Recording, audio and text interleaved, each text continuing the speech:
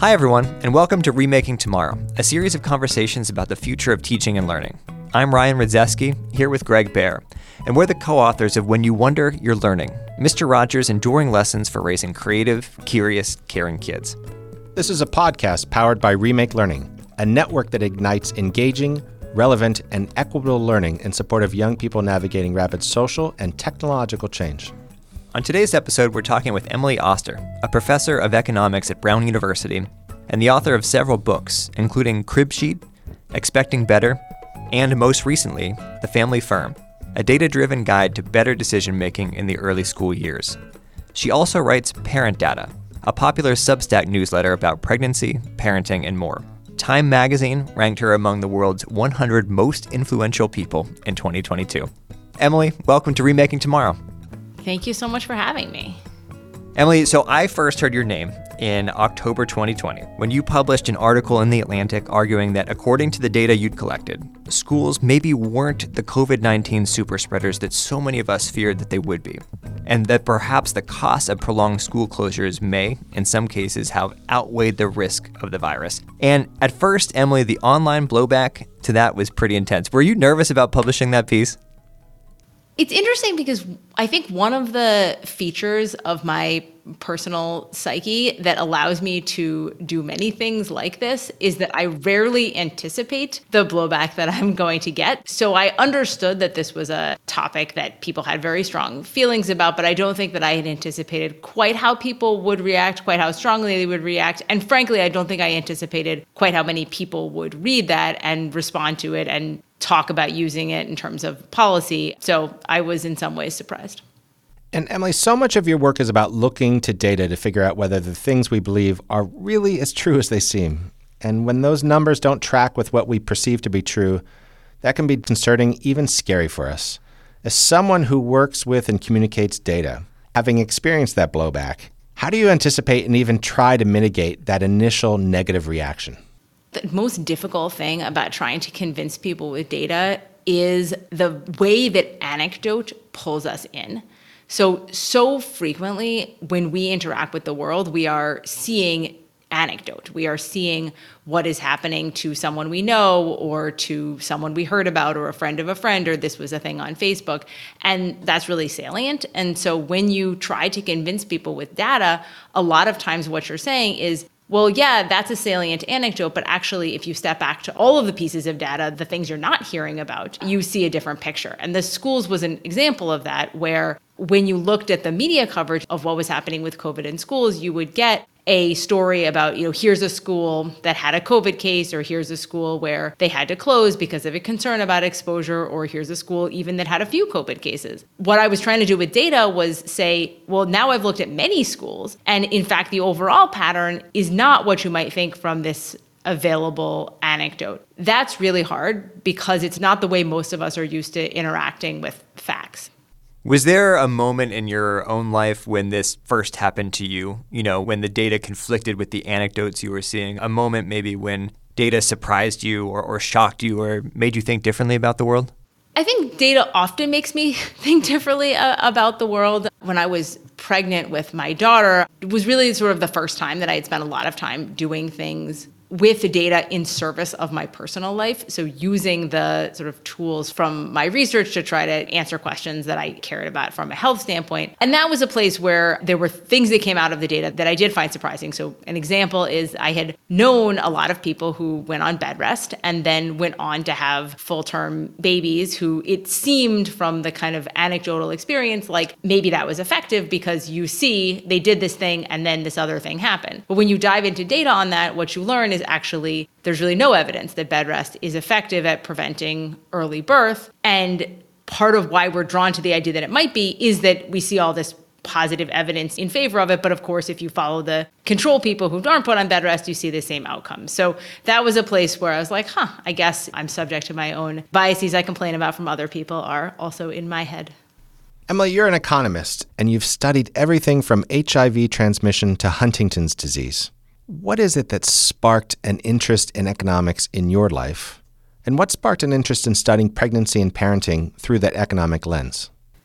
So my parents are both economists, which I say partly to provide a little context for how weird I am, and partly to just really credit them with my interest in economics, but also even more than that, with my feeling that the tools that we use in economics are useful more broadly. And my mom passed away. I mean, I think about her all the time in general, but I think about her all the time in the context of these kind of questions because she was a really talented economist, but more than that, she had such an intuitive sense for the value of decision-making and data in our family life. And so many of the things that we did as kids were like influenced by the idea of these basic economic principles. So there's a story that I tell sometimes about groceries where, my mother figured out in the 1980s how to get our groceries delivered. And so this was not like the era of Amazon Prime. Like my parents had to write out this list and then they would fax it to the local grocery store, and the grocery store would deliver these things. And they went through all of this stuff to get this to happen. And I thought it was crazy. And also I felt very angry that I couldn't go to the grocery store because I heard that was very fun. And that, you get all kinds of needs. Just seemed like a great experience, so novel. And I remember asking my mother at some point, why don't we go to the grocery store, regular, normal household? And she said, well, I have a very high opportunity cost of time. And, but she said it was the kind of thing my mother would say, not in a haha, I'm joking, but literally that was the answer. It was that's why. And I was like, oh, okay. Yeah, I guess I can see that. I'd still like to go to the grocery store though. She really sort of lived that. And I think that when I came to my own personal life and parenting and pregnancy, just this idea that, okay, we have this set of tools and they are useful beyond our paper writing was really ingrained. Can you give us a sense of how else can data complicate or even contradict some of the things that we've all come to believe about raising kids? So you're a parent yourself. Are there other things you've done differently as a result of your own research that maybe you wouldn't have done otherwise? I try very hard in my parenting to be sort of responsive to data. I think one place where the choices that we make are sort of really influenced by evidence is in kids' sleep. So our family takes what I view as quite a militant approach to sleep, which is, we've decided that there's an amount of sleep that each of our kids needs, and we really prioritize it, to the exclusion of other after-school activities, other sports, other social activities in some cases. So I think we really sort of try to protect that time. And a lot of the reason for that is that I've spent a lot of time reading the research on sleep and have come to think that, sleep is one of the things that we undervalue for kids. Even if it meant, not finishing your homework, some of the time it might still be appropriate to go to sleep. So that's something where the data, I think, really drives a lot of the choices that we make. This is Greg Baer along with Ryan Rudzeski. We're talking with Emily Oster, a professor of economics at Brown and the author of several books, including Crib Sheet, Expecting Better, and The Family Firm. Emily, you also write a newsletter on Substack called Parent Data. It's about the data surrounding parenting and pregnancy, and it covers a lot of ground. You've written posts on everything from wildfires and pregnancy to vaccines and car seats. It's hugely popular, one of the most read newsletters on the entire Substack site. Why do you think there's such a craving for this among parents? My sense is that parents want to do it right. They want to do a good job because they love their kids. And it is increasingly the case in modern society, I think, that we both have kind of an interest in using data to make choices, but also a lot of anxiety around parenting. And I think part of what appeals to the people who read both my books, but then to a large extent the Substack newsletter, is that I think the tone is a combination of here's some data you can use to make your decisions better, but also try not to think about it so much. That actually, like a lot of the choices that we make in parenting, or a lot of the situations we face in parenting, there are many good choices, and the data can help you make those choices. But it isn't the case that if you don't teach your kid to read when they're 3, that you're doing it wrong and sending them to a kind of low outcome in some unspecified way. So that kind of anxiety dialing down has become one of the hallmarks of parent data. And it's partly why I think it was appealing to a lot of people during COVID when I grew this following quite a lot. So you've talked about data being a potentially humanizing force. And I think that's such an interesting way of thinking about data, because on the surface, data seems like it would be the opposite, right? That a faceless set of numbers could obscure us as individuals and reduce us to averages and outliers and trends. How can data help humanize us? Data can humanize us in almost taking some of the emotion out of it. So when we are interacting with these high stress activities or high stress choices without relying on some touchstone, some fact, it is very easy for emotions to run really high and for people to kind of really end up in corners where they can't find any common ground. But my sense is a lot of the value of evidence is to just bring people back to the center and say, okay, here are some facts that maybe we can agree on. And now we can, if we need to resolve this disagreement, at least we have something to start with. So I think that's the sense in which for a lot of people, data can be, humanizing, relaxing is probably the word I would use more frequently, which also I think many people would say, well, I don't really find data relaxing, but I think data is very relaxing. So let's turn back to The Atlantic. That publication recently released another article about school closures, this one by a different economist, Thomas Kane of Harvard University. And in that piece, Kane wrote this: "The achievement loss is far greater than most educators and parents seem to realize. Adults are free to disagree about whether school closures were justified or a mistake. But either way, children should not be stuck with a bill for a public health measure taken on everyone's behalf." Emily, you yourself have studied this. What do the data say about the pandemic's academic impact? What stands out for you? So the academic impact was bad. There are very large drops in test scores between 2019 and 2021 when we look either at state tests, which we've looked at, or when we look at more sort of national tests run that Tom Kane has studied more. And more or less any way you look at it, there have been very large learning losses. In general, those learning losses seem to be larger in math than in reading. And, a notable fact is that they are larger in places where school was more remote over the 2020-2021 school year. If you look across the country, there's really very, very wide variation in the experience that students had over that school year, ranging from school districts that were open more or less normally in person for the entire year, all the way down to school districts that never opened for in-person learning for that whole school year. So without sort of saying that somebody did it right or somebody did it wrong, what we can say is that the learning losses were much, much larger in the places that were closed and the places that were open. And one of the things we see in our data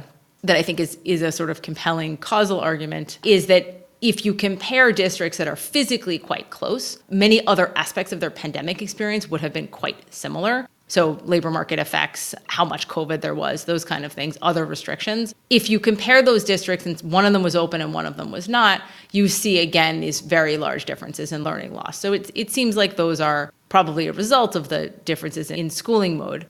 An additional fact that I think is worth noting when we talk about this is there are enormous equity impacts here. So it is both the case that students of color, Black students in particular, were less likely to have access to in-person schooling, and also the case that the learning losses associated with that lack of access to in-person schooling are larger for students of color. So there's almost a sort of double negative there, that they're less likely to be in person and more likely to have losses associated with not being in person. So those are equity issues I think we'll be grappling with for many years. Emily, there's concern among educators and among families that in our efforts to help kids recover from losses of such a magnitude, that we might overemphasize testing and the drilling of facts and all these things that kids tend not to like about school at the expense of all these other things that we know are just as important.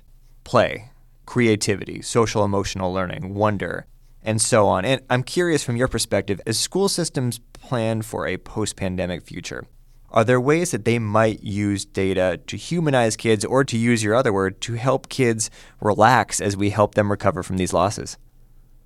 It's an interesting question. And I think in general, school districts vary in their comfort using data. There are data resources that I think can help guide how we do this recovery. So to give you an example, Zern, which is a nonprofit that does math education in a lot of schools, has sort of thought about studying, okay, well, how do we help kids catch up given that they're behind in a way that is kind of not punitive and that doesn't feel like we're just drilling and drilling and drilling more things. And one of the things that they uncovered through data and doing their research is that, in fact, kids seem to move forward more quickly or learn better if you just kind of move them forward and then try to backfill the information that they missed, rather than, say, making fifth graders repeat fourth grade math, which has negative emotional consequences potentially, but also it's just not as good for learning. But I think sort of stepping back, the broader point you make is one that's really central to these discussions, which is it's easy to measure test scores. It's easy to say, okay, this is the share of kids who are proficient, and now this is the share of the kids who are proficient.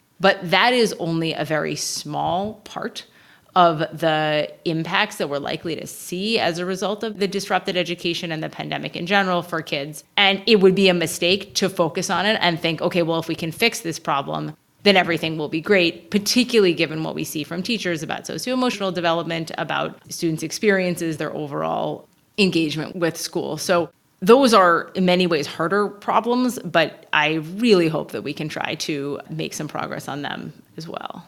How can people find out more about the work you're doing? So the easiest place to find me is Parent Data on Substack. That's where I write my newsletters, but also where you can find my books and other things. So it's emilyoster.substack.com or just Parent Data. You can search it. Emily, before we go, just one more question. What's one thing that parents and educators can do today to make tomorrow a more promising place for every learner? Recognizing diversity across learning seems like the key to me, that especially as we come into this era where people had different experiences during the pandemic and where kids had different experiences at home, just recognizing that different kids are going to need different things and that the school systems and parents are going to need to figure out how to adapt to that. I think seeing that that's something we need to deal with is probably a big piece of trying to solve it. Thanks again to Emily Oster, a professor of economics at Brown and the author of several books, including Crib Sheet, Expecting Better, and The Family Firm, a data-driven guide to better decision-making in the early school years. Remaking Tomorrow is powered by Remake Learning. Learn more at remakelearning.org.